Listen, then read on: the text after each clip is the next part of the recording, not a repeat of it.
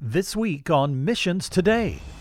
It's actually a pretty exciting time to be a Christian because Christianity wasn't really meant for one language or one people or even one cluster of peoples like in Europe. So the fact that we're so spread out around the world is actually closer to what we'd expect as we read the scriptures and we see people from every tongue and tribe and nation before the throne. So as mission-minded people, we should be excited about the fact that the world has such diversity and that Christians of all different kinds from all over the world are able to respond in innovative ways to reach people who have perhaps not heard the good news before. Every tongue and tribe and nation. That's the way the Bible describes the body of Christ and ultimately heaven as well.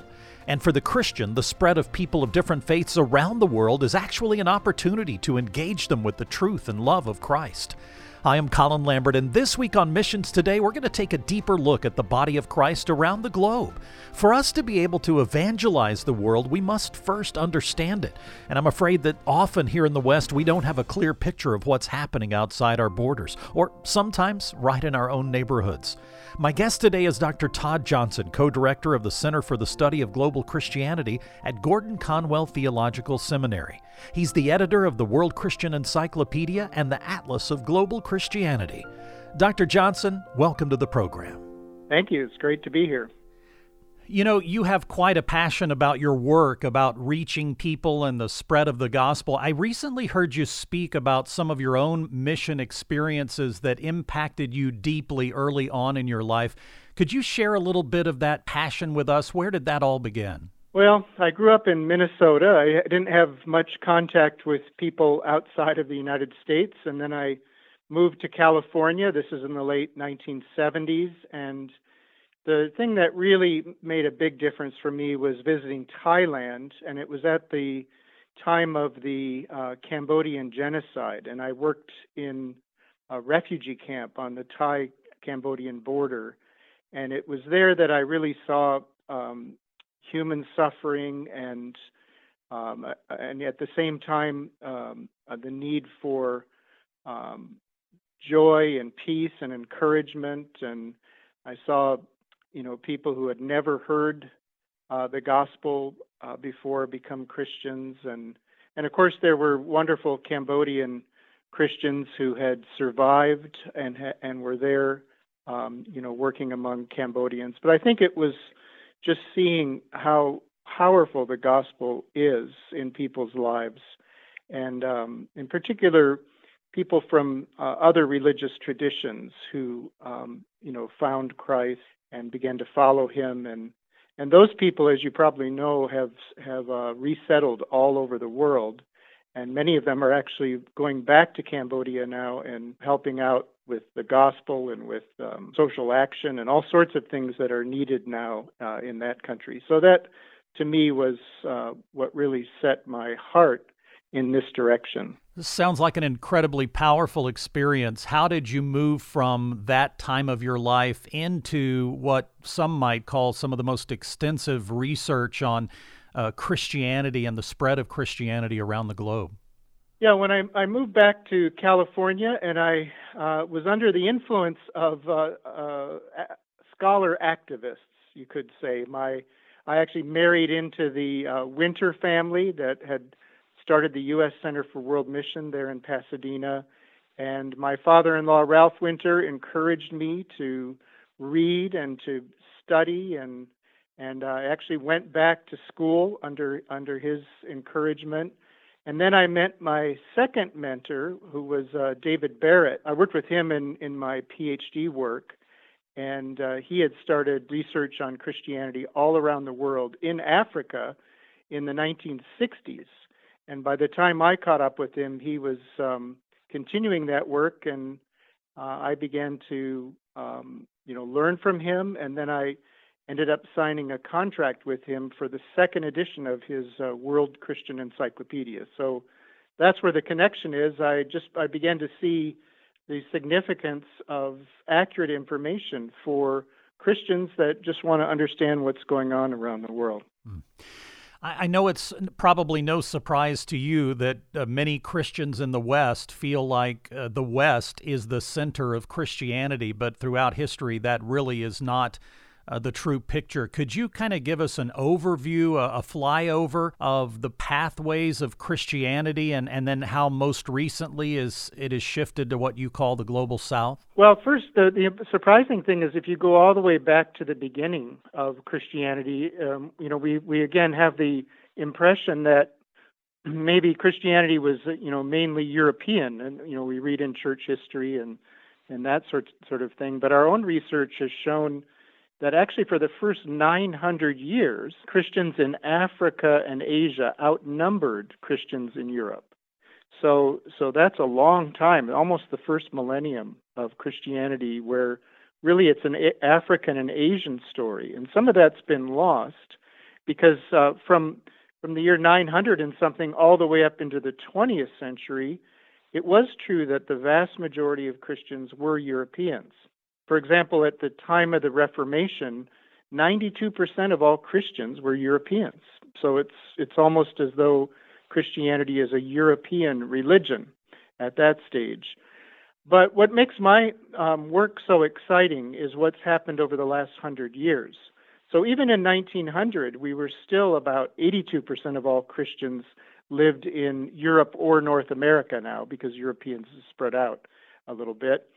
And what the surprising thing is that has dropped precipitously, and it's only 33% today in 2020. So from 82% of all Christians to 33%. And of course, the other 67% of all Christians are Asians, Africans, Latin Americans, Pacific Islanders. And it's actually a pretty exciting time to be a Christian because Christianity wasn't really meant for one language or one people or even one cluster of peoples like in Europe. So the fact that we're so spread out around the world is actually closer to what we'd expect as we read the scriptures and we see people from every tongue and tribe and nation before the throne. So it's a good time to be alive as a Christian because you have this huge global family, most of whom live in the global South, which is a term that refers to Africa, Asia, Latin America, and Oceania, or the Pacific Islands. And the North is Northern America and Europe. And of course, the thing is that because of migration, we're all of us are living all over the place. So you don't have to go very far to find Christians from the other side of the world. Most of us have neighbors even who are from faraway places. So it's a pretty exciting time. Yeah, talk about that for a moment. The migration of people to different parts of the world has really increased religious diversity in most countries. Maybe elaborate on that for a moment. Right. So there's two things happening. As Christians, we're concerned about other Christians, and the truth is, Christians are about a third of the world's population, but about 50% of all people who migrate are Christians. So a lot of this movement is Christian movement, and we think even in the United States here we have large movement of people from Latin America, from both Central and South America, and even the Caribbean coming into the United States, and most of those people are Christians. So that's one kind of diversity is that, even within a single faith, you have people of different languages and different backgrounds, ethnic backgrounds, and that sort of a thing. So migration increases diversity within religion, but of course it also increases diversity of religion because, as you know, we have people from Muslim backgrounds and from Hindu backgrounds and from Buddhist backgrounds who are migrating. And from our own experience, they're coming, let's say, to the United States or Canada, but they're also moving into Europe, and they're moving around Asia and around Africa. So there's many ways in which this is affecting almost everybody around the world. So most of us are living in more religious diversity than we were, 30, 40 years ago. And in my own case, I told you I went to the other side of the world before I ever met a Thai person or a Buddhist person, let's say. But when I go home to visit my mother in Minneapolis, you won't believe it, but there's a Thai Buddhist woman living right next door to my mom. So nowadays, that's more of the reality, as we have people surrounding us from all over the world, and many are Christians, many are not, but it's a different day and age for us. It would seem that mission work, which again often Americans look at kind of as their own, we send people to other places. We've talked recently in other of these programs about the fact that more and more countries are sending missionaries to other places, including countries sending missionaries to the United States. I'm assuming that this increase in religious diversity in many countries allows for more and more mission activity because of those mixed cultures. Yes, there's two sides to it. The first thing is that it would have been good for me, for example, to have spent time with my Thai Buddhist neighbor before I went as a missionary to Thailand. But I didn't have that option, 40 years ago. And so the religious diversity is hopefully something that as Christians grow up with religious diversity, they'll be better at reaching other people because they're more familiar with both people's religions and, what it's like practically speaking to see somebody right next door celebrating a whole different set of holidays and all that goes with that.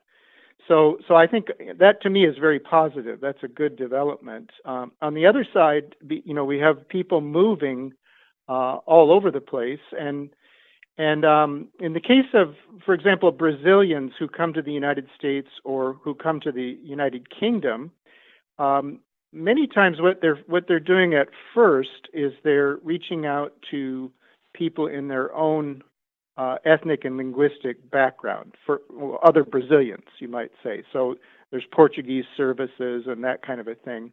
And that's a particular kind of mission. It isn't really crossing cultural barriers. But Brazilians that come to the West, they look around and they see a lot of other people, many who have perhaps never heard the gospel before, and they begin to engage in mission outside of their community. And this happens with Africans and Asians and others. And then, of course, there's the ability that all of us have to travel around the world and to go to different countries. And this is not something just for Western people.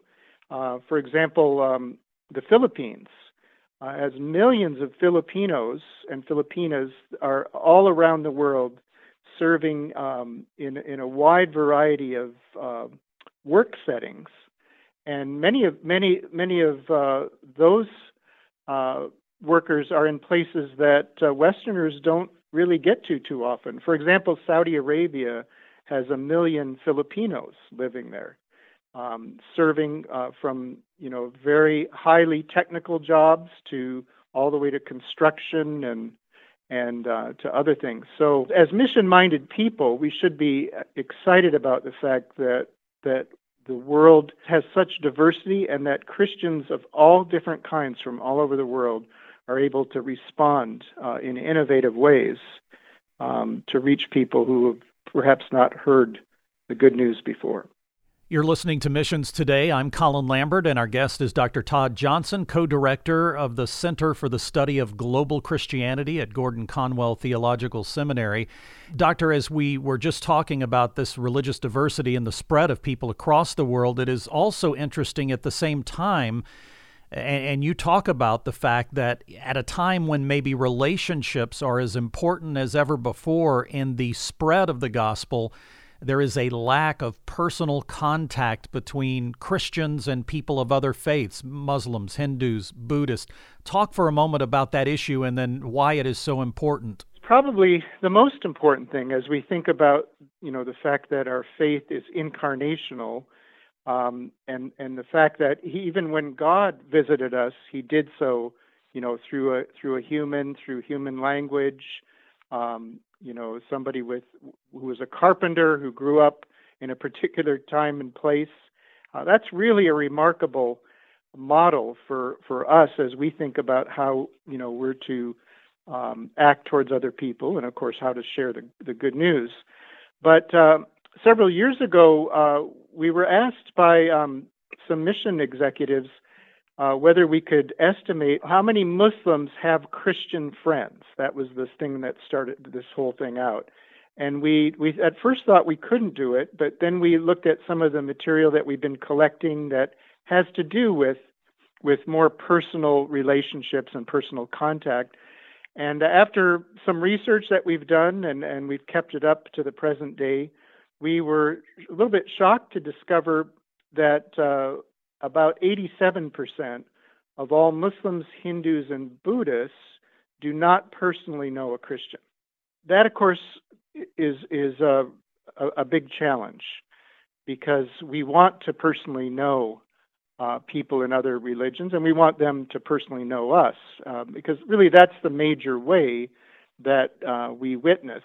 Even though we have wonderful tools on the internet and radio and television, that's all really good, and it has a powerful impact. But in the end, we want face-to-face contact with people, which is a little ironic as we are emerging from the pandemic, which has been one of social distancing, which provided an additional challenge to us. But we are people who want to know our neighbors and to know people who we've moved maybe even to the other side of the world to know. And this would be true not just of Westerners, but of Nigerians and Brazilians and Filipinos and South Asians, all those, and Chinese. The Chinese church is sending people to many different countries around the world, and all of us want to know our neighbors personally. We think this is a big challenge, and we've felt like, the other side of this, it's really a good news as to how to solve the problem, let's say, because friendship and hospitality are Christian virtues. So the way to solve it is to be a better Christian, to reach out in friendship, to have people in your home, to go into other people's homes. It's a marvelous thing to be able to do in order to increase our personal contact with people from all different backgrounds. So we felt like it is a great challenge, but it's also one that the Christian faith is well equipped for. So we hope to see more and more of that in the future. We on this program want to bring people's attention to missions. That's what it's all about. And by missions, we simply mean being involved where God is at work. And again, often the American mindset is it's something we do, we choose to do, a short-term mission trip or supporting a missionary who's already somewhere. But there is so much to this diversity in most countries, religious diversity you talked about, and the spread of Christianity to different parts of the world and that growth that we've seen in different parts of the world. So how would you describe a truly global approach to mission for someone listening to the program today? How can they be a part of mission in the world today? What does it mean for them to be involved in a global fashion? Well, I think first and foremost, it means to listen to people from other parts of the world, Christians from other parts of the world, who really have experience that would be helpful to us. And one example for me is I've lived in Singapore on a couple of occasions, and I was there in 2017, and I was thinking about this very thing we're talking about the lack of personal contact and getting to be more adept at working with people in other religions. And I was reading the paper one morning, and there was an article which said that 9 out of 10 Singaporeans are comfortable living and working with people of other ethnicities and backgrounds. And I thought, wow, that's wonderful. Now, they had some real challenges in Singapore in the 1960s. So this is very deliberate for the government to promote unity between the different groups. And in fact, Singapore is the most religiously diverse country in the whole world. There's no one religion that's over 30%, say. And so there's Buddhism, and there's Hinduism, and there's Islam, and there's Christianity, and several other religions too. So when I was reading that, I thought, well, this is interesting because I had been reading research related to the United States that said maybe 1 out of 10 or 2 out of 10 would be comfortable with people of other religious backgrounds. And then I thought, well, then why are people in the United States, Christians in the United States, writing books about how to get along with other people and sending those books to Singapore, which is the case. So I thought what we need people in Singapore to write the books because they have this intuitive sense of what it means to get along with people in other religions. So I think Christians in the United States and Canada and Europe would do well to listen to Asians in general because they have, their whole lives have been surrounded by other religions, and they have a lot of great ideas, probably the best ideas on how we can get along. And so that's a shift that we need to see, and that's something that I think will help Christians all around the world to be better in mission by listening to people who really have great experience and have something to teach the rest of us. So that's one very important way in which we can be more global, is simply to listen to Christians from around the world. A final question for you, for the individual listening to the program today who has a heart for mission, a heart for joining God at work, for people coming to know Christ. Any thoughts just about, as an individual, how do I take that first step? Boy, I want to do something. What is it I can do? I'm not on church leadership. I'm not running a missions committee. I'm not leading the short-term mission trip. What can I do as an individual to begin this process in my own life and then begin to impact others? Yeah, no, that's a great question. And again, there's really good news for all of us in this area. And really the most important thing even, and perhaps the simplest, is to befriend people from other religious backgrounds. I mean, that's something that almost anybody can do, given that, again, this increased diversity. And the first thing you find out is that's kind of rare. My wife and I have people over who are from many different parts of the world. She teaches English as a second language, which is very helpful to people, but we have them over for Thanksgiving, for Easter, different holidays, and then we go around the room and we say, how long have you been in the United States? And they say 2 years, 3 years, 4 years. And have you ever been in an American home? And they say, no, this is the very first time.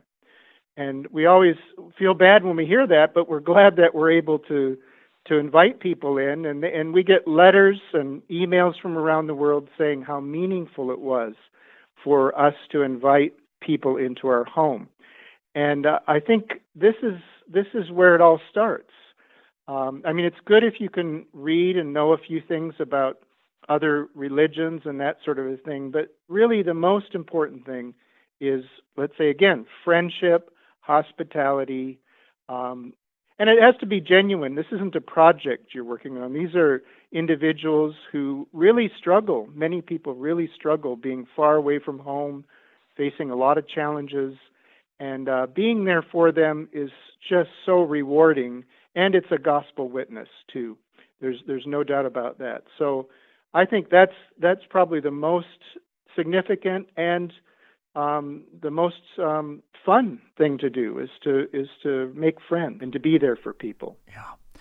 Dr. Todd Johnson, co-director of the Center for the Study of Global Christianity at Gordon Conwell Theological Seminary. We will link you to his information and to all of his publications, which are fascinating on the spread of Christianity, the growth of Christianity, and what it looks like around the globe. Fascinating. We'll link you to that at our website. Dr. Johnson, thank you so much for your time today. It's been wonderful to be with you.